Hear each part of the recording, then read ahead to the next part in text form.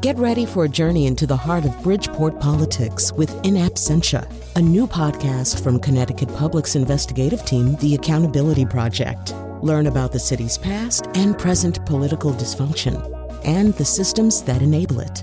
Tune in wherever you get your podcasts. Funding provided by Robert Yeager and the Tao Foundation. This is Where We Live on Connecticut Public Radio. I'm Lucy Nalpathanchel. Singer Marian Anderson was an immense talent, but you don't need to be a lover of opera to appreciate the voice.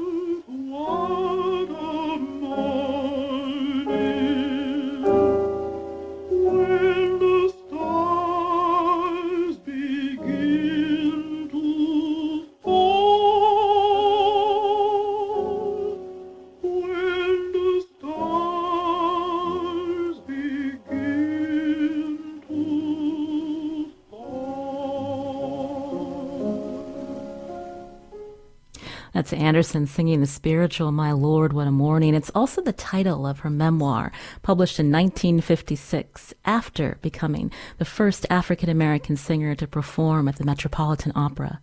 She faced discrimination in her career. She became a prominent civil rights icon. Today, Where We Live, we learn about Anderson's career. Coming up, we talk to Francesca Zambello, artistic director of the Washington National Opera at the Kennedy Center. Now, Marian Anderson lived in Danbury, Connecticut for many decades, and her studio is part of the Danbury Museum. Are you a fan of Anderson? Do you live in Western Connecticut and have anecdotes to share about Anderson's time in our state? You can join us too, 888-720-9677. That's 888-720-WNPR. You can find us on Facebook and Twitter at Where We Live. And later in the show, we talk about diversity in opera today. Joining us first on Zoom is Bridget Gurton, Executive Director of the Danbury Museum. She's also the Danbury City Historian. Bridget, welcome to our show. Thank you. Thank you for having me. Now, I mentioned that the Marian Anderson Studio is part of the Danbury Museum today. So can you describe this studio and how it came to be part of the museum? Absolutely. Orpheus Kingfisher, who was Marian Anderson's husband, built her the practice studio behind their home at Mariana Farm in Danbury. And after Marian had passed, it was a joint effort of the city of Danbury, the state of Connecticut, and a lot of very, very concerned citizens to preserve Marian Anderson's studio and to move it from its location at Mariana Farm to the Danbury Museum campus. And so now this charming little building with a cove ceiling sits towards the back of our campus on 43 Main Street. And it is a lovely dark blue color. We just repainted the exterior, one of our many COVID projects here at the museum. And we had the opportunity also during COVID closure to repaint the interior. And so when a visitor enters, there's this beautiful buttercream yellow walls and a bright white cove ceiling, which is curved ceiling. And there are cases of material relating to Marian Anderson's various points of her career, a lovely baby grand piano, and big, gorgeous windows for you to look out at the museum garden and to maybe imagine yourself looking out at the gardens at Mariana Farm from its original location. It sounds lovely. You mentioned Mariana Farm a couple of times, and so that was her property in Danbury. What brought her to the Hat City? Well, King and Marian had been talking about getting married, and they had been in negotiations, I think, as you would say. And one of the pieces to the marriage puzzle was finding a place that they could both call home together. And they had this dream of a farm-like bucolic setting. And so King started looking. Marian was on tour. This was the end of the 1930s after her concert in Washington, D.C. So we're talking 1939 into 1940. King is looking all over the Northeast, but he focused on Westchester and then moved a little bit into the Connecticut area. And unfortunately, he and Marion discovered that racism and discriminatory practices would be, not compatible with them finding the home that they wanted in the New York area. And so they looked further afield, and they found this lovely property in Danbury, Connecticut. It's on the west side of Danbury, almost at the New York border. And they loved it. And in fact, King loved it first, and he bought it he bought it, but Marion had never seen it. The first time she arrived at the place, he had started converting their Victorian house there, and there was a little bit of a mess. So she didn't come back again until the house was in good repair. But they loved the property. They lived there for the entirety of their married lives, and it was everything she hoped it would be. You mentioned King a couple of times. So this is Orpheus Fisher, Orpheus her husband. Fisher, yes. And you also said that when they were looking for homes, they weren't welcome in Westchester. And so talk about what it was like at that period in Danbury and why they were able to have a home in Danbury despite the times, despite the discrimination that she and her husband faced. So Danbury has been a multicultural, multi-ethnic, multiracial community since the mid part of the 1700s. Because our hatting industry took off starting about the 1820s on, we created these multi-story, multi-room factories where we were producing millions of hats. We called ourselves the hat capital of the world. And what that meant was that we needed people. And so if you imagine every major wave of immigration from about 1850 on, a portion of that immigrant wave, which is still true for us here in Danbury today, settled and settles here in Danbury. And so by the time Orpheus Kingfisher and Marion Anderson started looking for a place to live, and they, came here, or King came here first in the 1940s, it was a very diverse community. And so we spoke many, many languages. In the early 1900s, we spoke 27 languages. By early 1900s, by the 1940s, we're speaking 30 plus languages, just under 40 languages here in Danbury. And so they found this community that was full of culture and full of diverse opinions and diverse opportunities. And I think that was a very comfortable setting, combined, of course, with the bucolic nature of the farm that they purchased. It was exactly what she was looking for. And we are so very lucky that she chose Danbury and that she chose to make friends here. She helped open and found our Danbury Music Center. When the Danbury Museum put a brand new building on our campus in the 1960s, Marion Anderson came and sang God Bless America at the opening. She sang at Danbury High School graduations. She was just truly a member of the community. She didn't hold herself apart. And by embracing Danbury and Danbury embracing her, I think she found her home. And we are so very lucky that we had her for as long as we did. That's really interesting to hear because of what an acclaimed singer she was at that time. Her career spanning between 1925 and 1965, first in Europe and then in the United States, becoming very famous. But the fact that she still had a connection to the local community, she just wasn't somebody that showed up here on the weekends. No, in fact, she had really good friends in Danbury, and those friends were staunch supporters of her throughout her entire life. And Marion, oftentimes when she retired, she would flip through the Danbury paper. She would talk to her secretary and say, oh gosh, this person looks interested, and she'd invite them up for lunch. And so we have all these wonderful, stories of Danburyans who had the opportunity to have lunch with Marion. And she was very invested in the local youth and making sure that music was accessible to our local community. And she would invite the Girl Scouts up to go swimming in her pool in the summer. She really was a international star, but at home in Danbury, she was Mrs. Fisher. And she requested that people refer to her that way. And this was the place that she felt most comfortable in her later years, especially. You're hearing Bridget Guertin here on Where We Live, Executive Director of the Danbury Museum and the Danbury City Historian, as we spend our hour learning about Marian Anderson, a worldwide acclaimed singer. She lived in Danbury for 50 years, and we're learning about her impact on our state. You can join us. Find us on Facebook and Twitter at Where We Live. She was also became a civil rights icon because of no matter how she what discrimination she faced, she was able to still have an amazing career. And you had referenced this concert that we'll be playing a little bit of from the Lincoln Memorial, where it was the outcome of being kept out of a concert hall in Washington, D.C. But can you talk about, as in the city historian perspective, are helping the community, even young people, learn about Marian Anderson and her legacy? What are the things that you stress?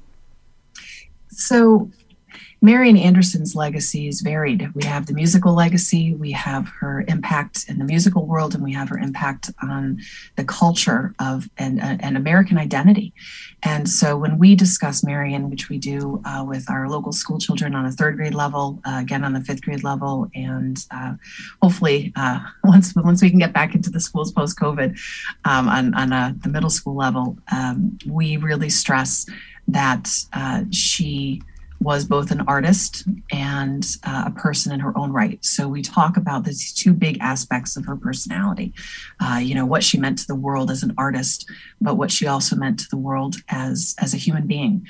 And we do focus somewhat on the discrimination she faced, but we also focus on the fact that she persevered, that Marian Anderson moved past the obstacles that were in her pathway, and that these two aspects of her personality, these two pieces of her life that were, such a big piece of our American culture and identity now, we talk about in ways that we hope make her accessible to the children and to the visitors, the adult visitors who come to the museum. Marian's story is not just a story.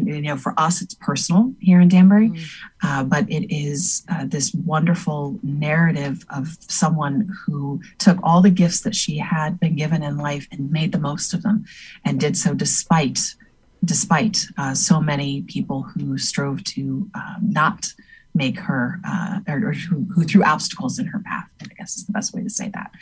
And her story is, I hope, inspiring for another generation of American citizens, another generation of world citizens, and another generation of Danburyans.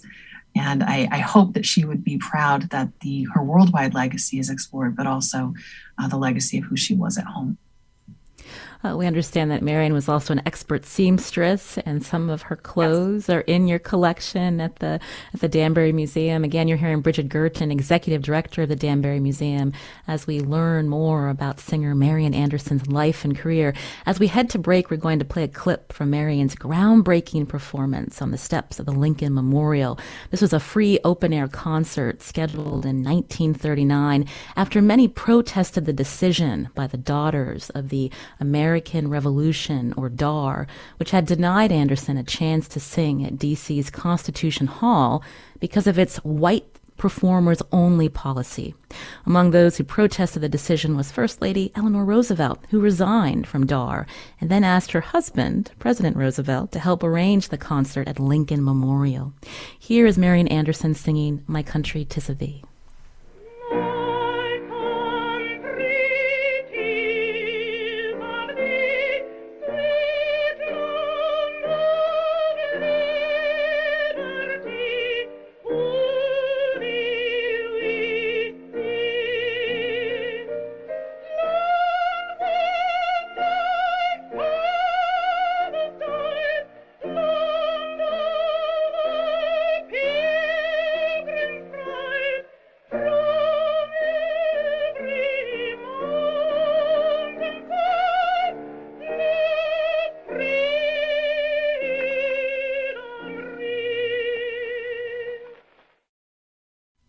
This is Where We Live on Connecticut Public Radio. I'm Lucy Nalpathanchel. Marian Anderson was described as having a once-in-a-100-years voice.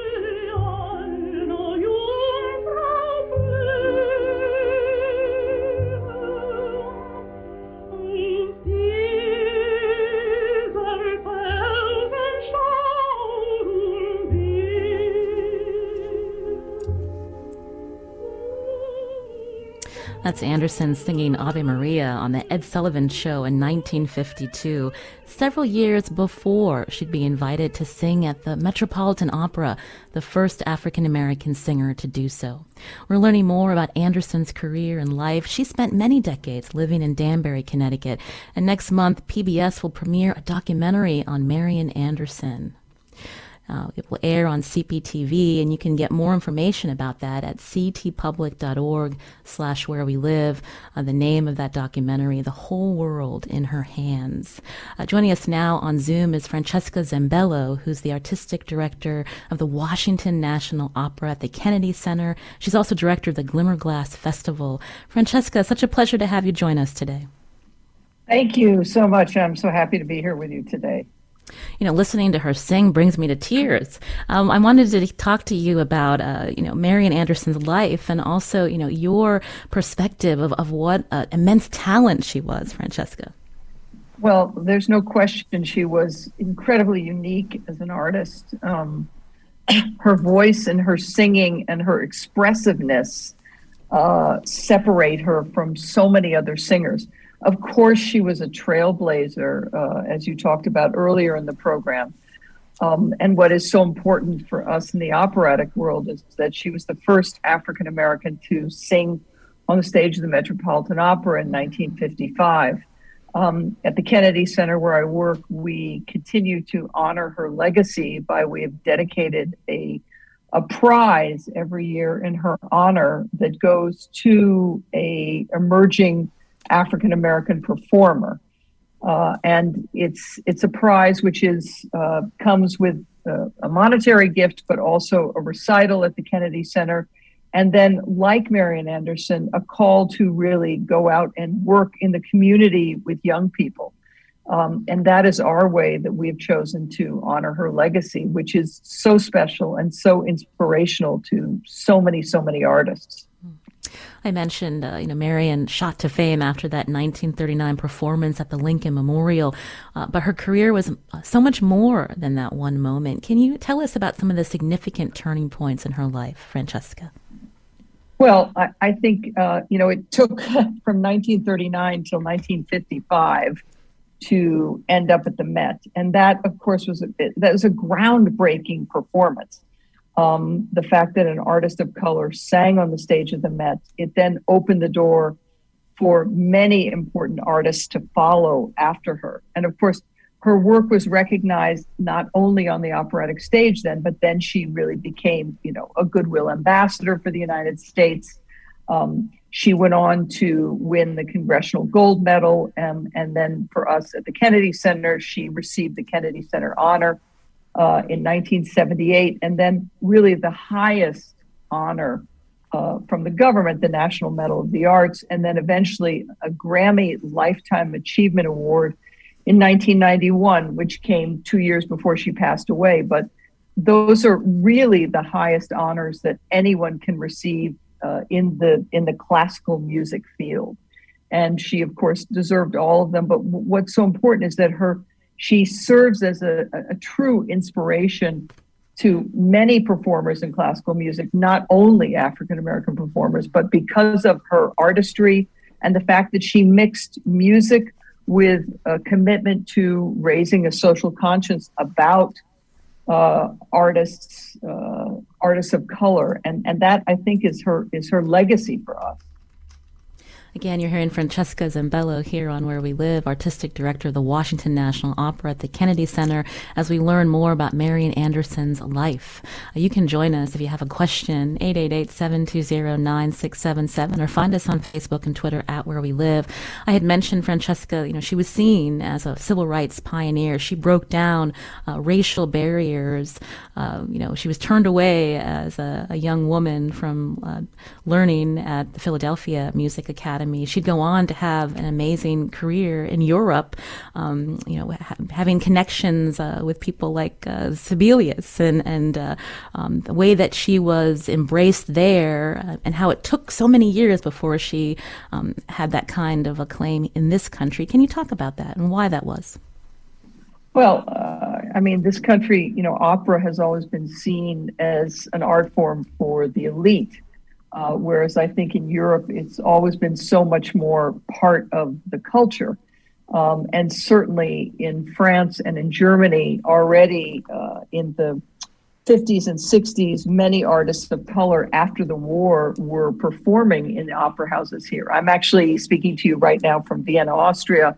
And when I think that, so many great singers made huge careers on the stages of Europe before coming back and being rightly honored in the States. And she certainly, like I say, led the way for that.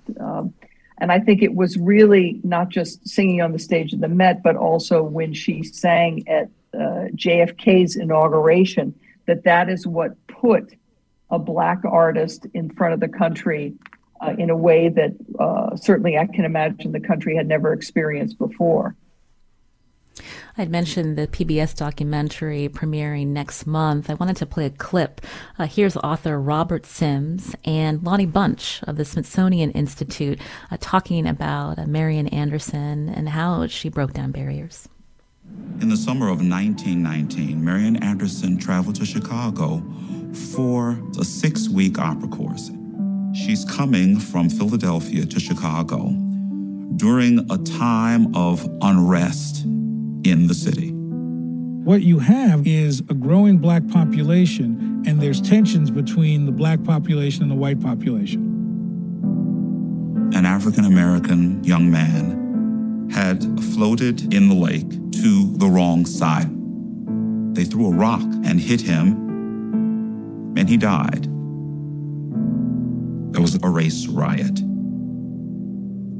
When she sang the Crucifixion in the 1950s, you could hear the memories of the South and the riots of 1919.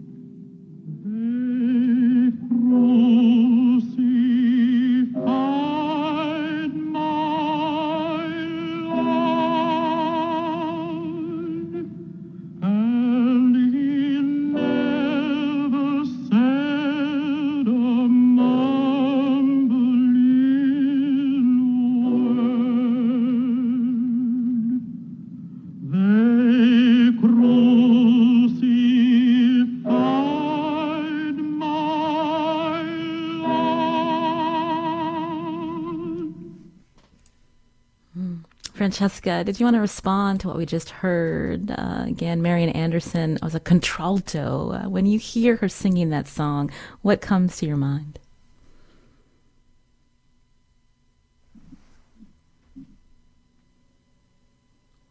Francesca, can you hear us? Yeah, I'm sorry. I lost you for a second. Can you hear me? Yes, go ahead. Yeah, great. No, I think when I hear that voice, you hear an incredibly profound emotional connection to music and text. And of course, I never saw her live, but when I think of the legacy that she carried, that she gave to the next generation of Black artists, when we think of, Jesse Norman, Leontine Price, you can see that they carried forward that incredibly unique commitment to music. And you can hear it in her singing. Even if you know nothing about music, you feel this profound depth of feeling, which I sometimes think, those things can't be taught. They are truly innate. And I think that with her, she was just that kind of artist. Great artistry often just comes from within. It's not something you can learn. And she clearly exhibited that. And she was brave. When I think of her overcoming these incredible obstacles because of a commitment to artistry, it's incredibly inspirational. I wanted to play another clip from this PBS documentary, opera singer Denise Graves speaking about Anderson's range. Let's hear it. Contralto being the lowest possible female voice. She could sing that to break your heart into a million pieces, but she also had a great top. She had a great high C, and her voice could live above the staff, meaning in soprano territory. I don't feel that the singing a high C was any trouble at all. To me, it was a lark.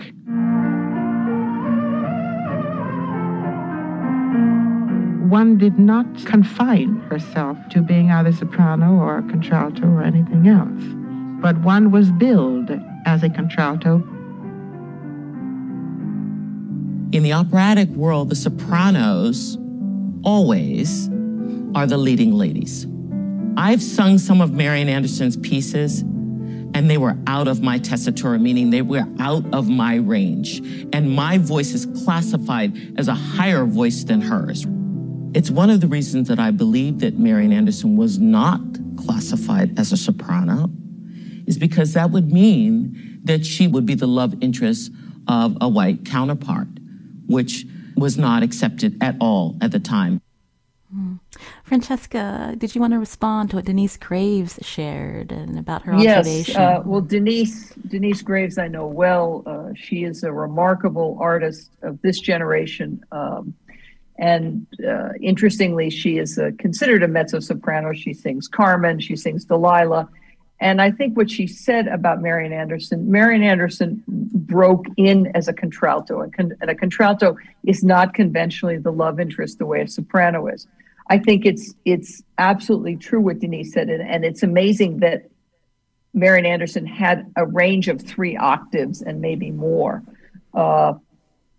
It would have been much less threatening to a white audience to see her in the roles that she sang. Ulrika, Azucena, these tend to be the nemesis characters or the outsider characters, whereas the soprano characters, Gilda, Violetta, etc., I think would have created a threat. And I think it's interesting. We've seen this with other artists of color that came in the generation right after Marian Anderson. You didn't see Black tenors in leading roles until George Shirley. You saw them as the base characters, the devils, the evil characters. And I think it was really not until the 1980s where there was truly an acceptance of the Black soprano and the Black tenor in leading roles on the stage of the major opera houses in the United States.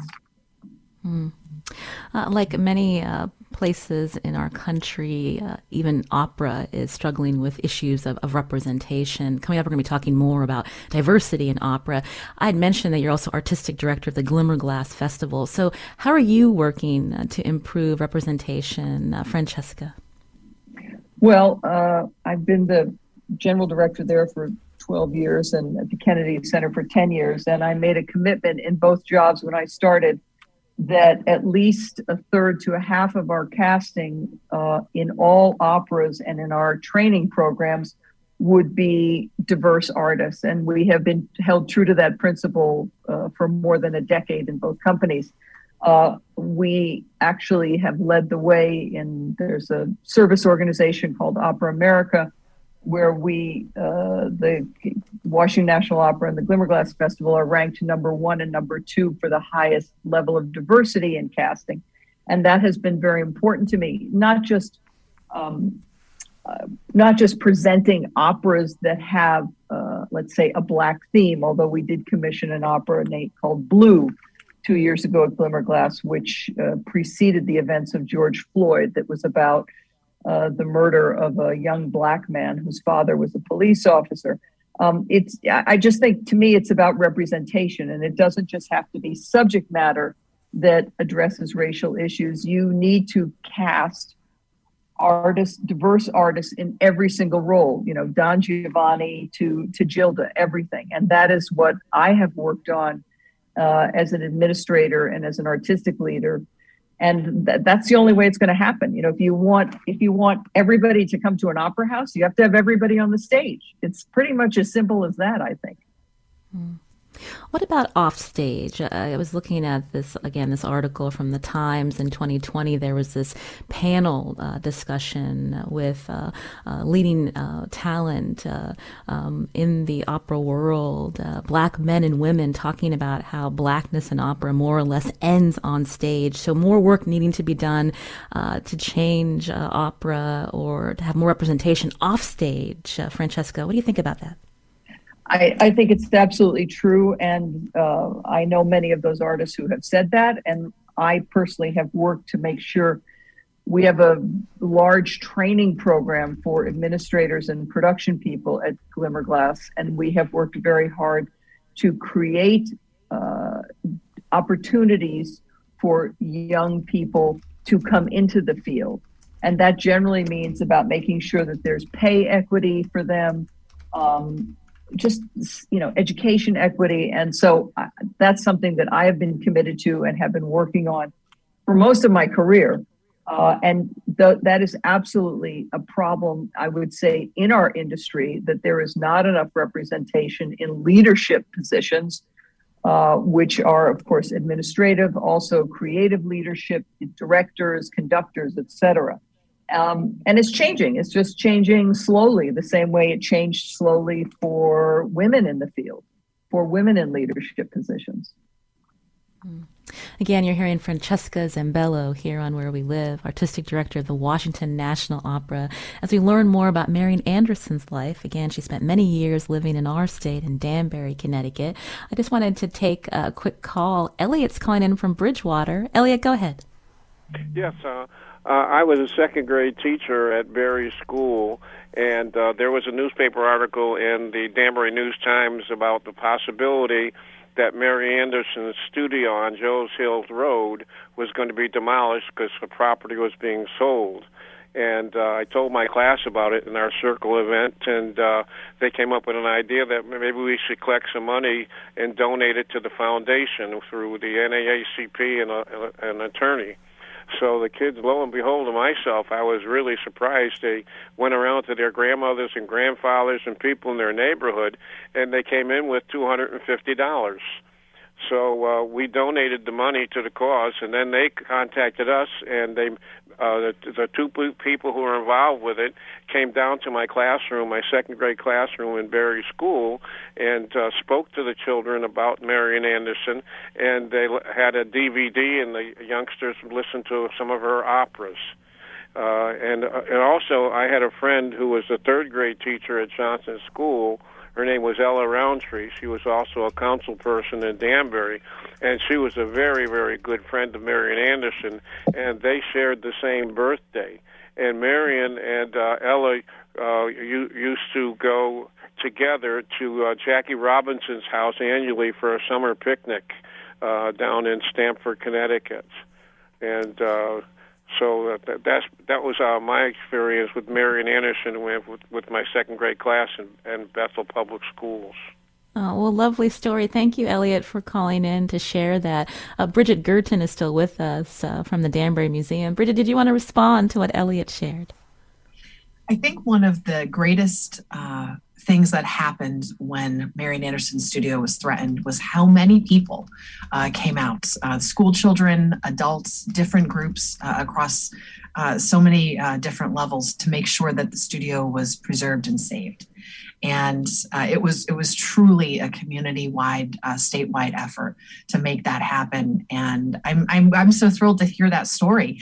I think it's absolutely charming. It's one that I hadn't heard, and I will absolutely be telling that story again, because I really just think it illustrates the point that people in town and in our community loved, honored, respected Marian for what she had done in her career, but also who she was as a human being, and how she had, focused her attentions in ways to make life better for musicians, for people from all over. And thank you for letting me comment.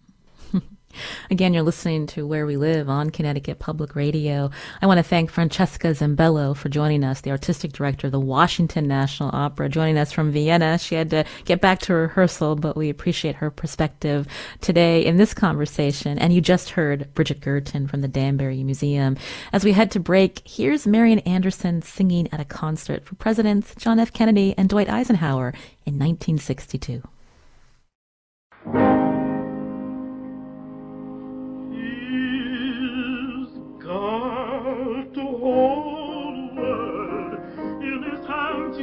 Big round word. In his hands he's got the wide word. In his hands he's got the whole world in his hands. He's got the wind and rain. In his hands he's got the moon and the stars. In his hands he's got the wind and rain.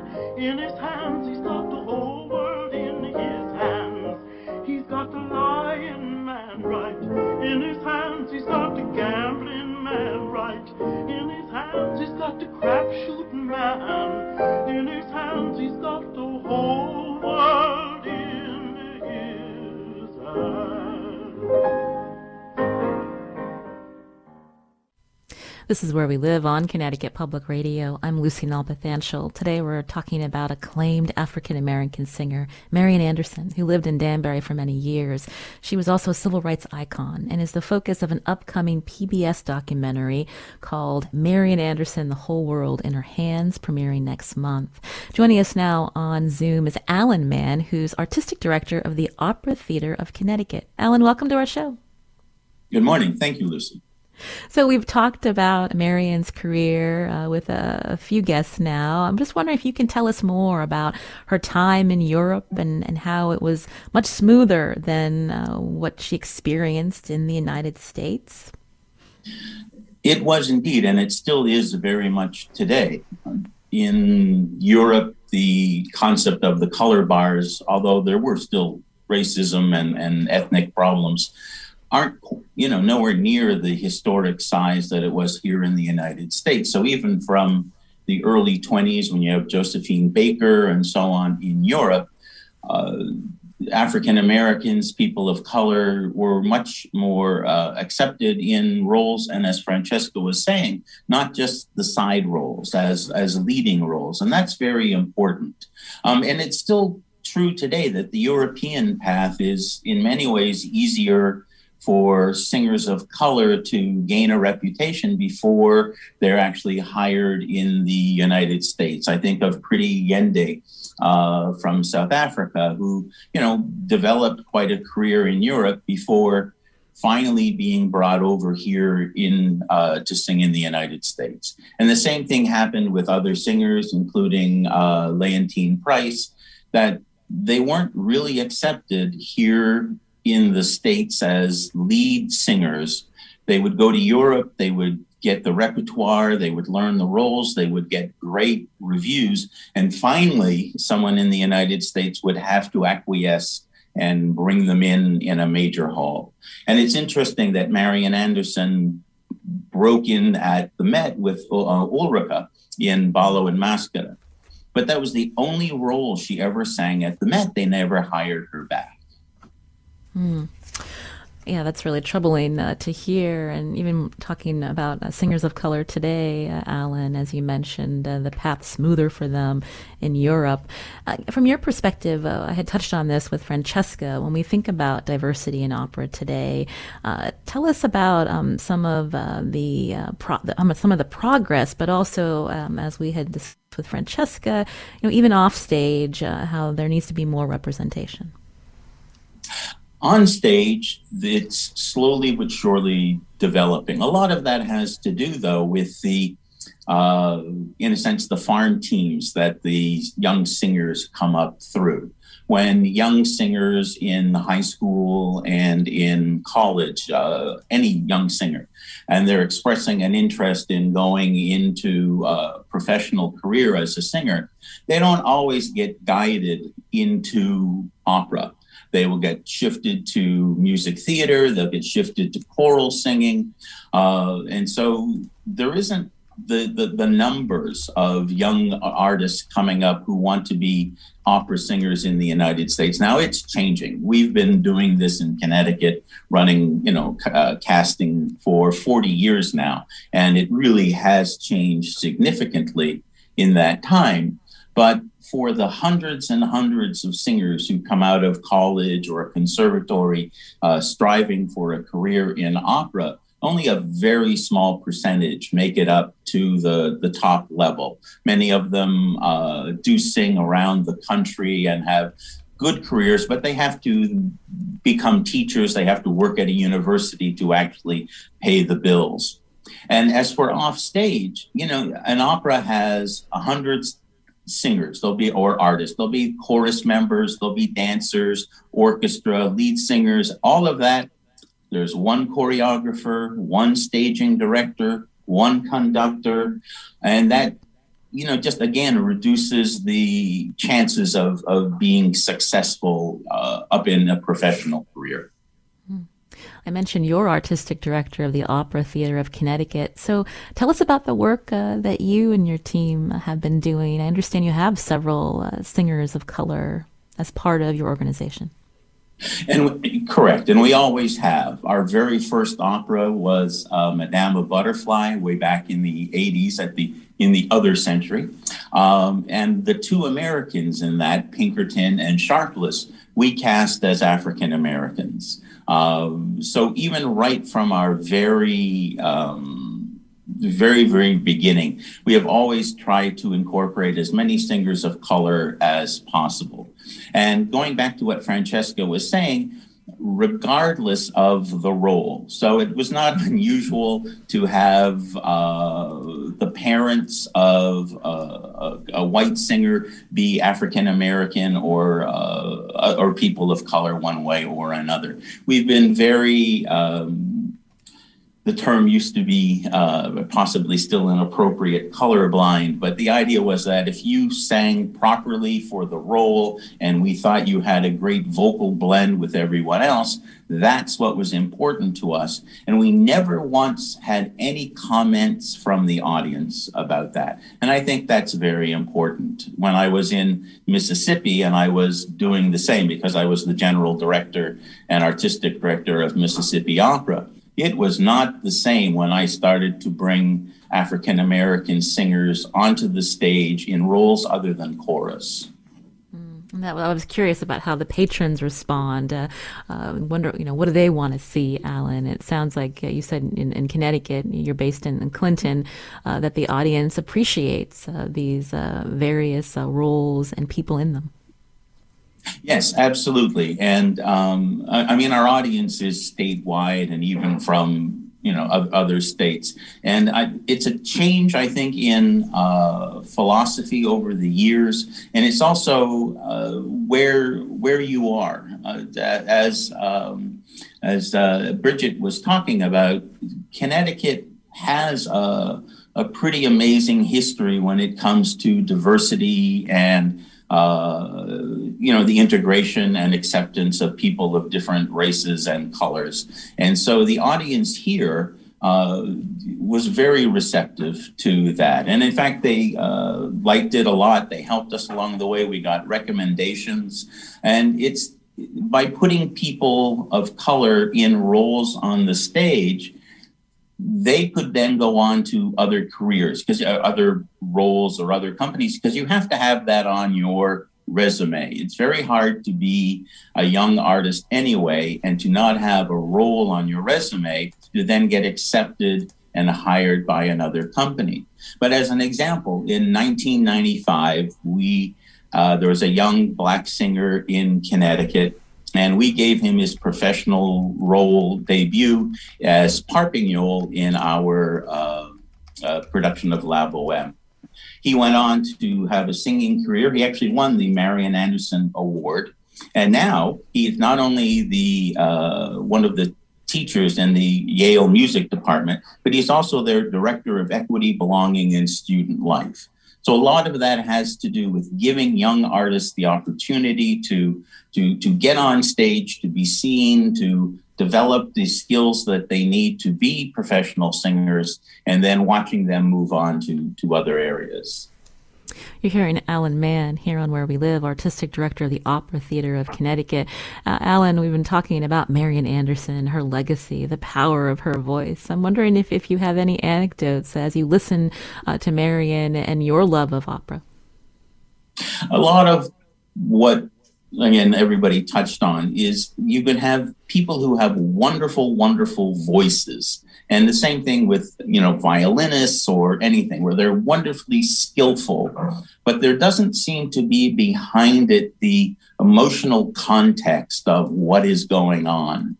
And that is vital. And I think that one of the things that singers like Marian Anderson, Leontyne Price, George Shirley, and then hundreds of others who are the lead singers, Placido Domingo, they bring deep emotion.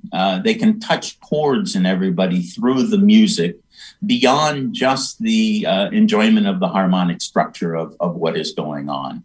And when you listen to Marian Anderson sing various pieces, you have an understanding that she is carrying on her shoulders generations of of other people that she is trying to bring through to the audience for their appreciation.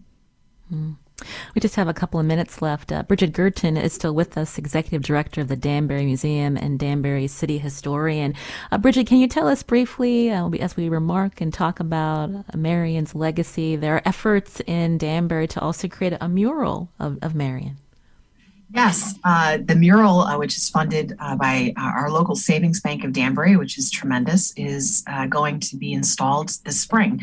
And it's just, one more effort on the part of the Danbury community to recognize Marion in a very public way. We have visitors and tourists who come, regularly to the Danbury Museum to visit the studio, but having a big, beautiful mural designed and publicly accessible visually every single day at any hour of the day right on our main street is really, I think, a real gift to the community. And it puts Marion in the forefront of everyone's thoughts.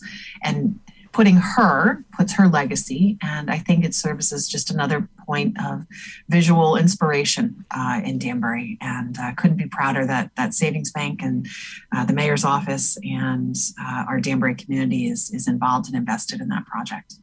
And an artist has been selected. The work will begin soon?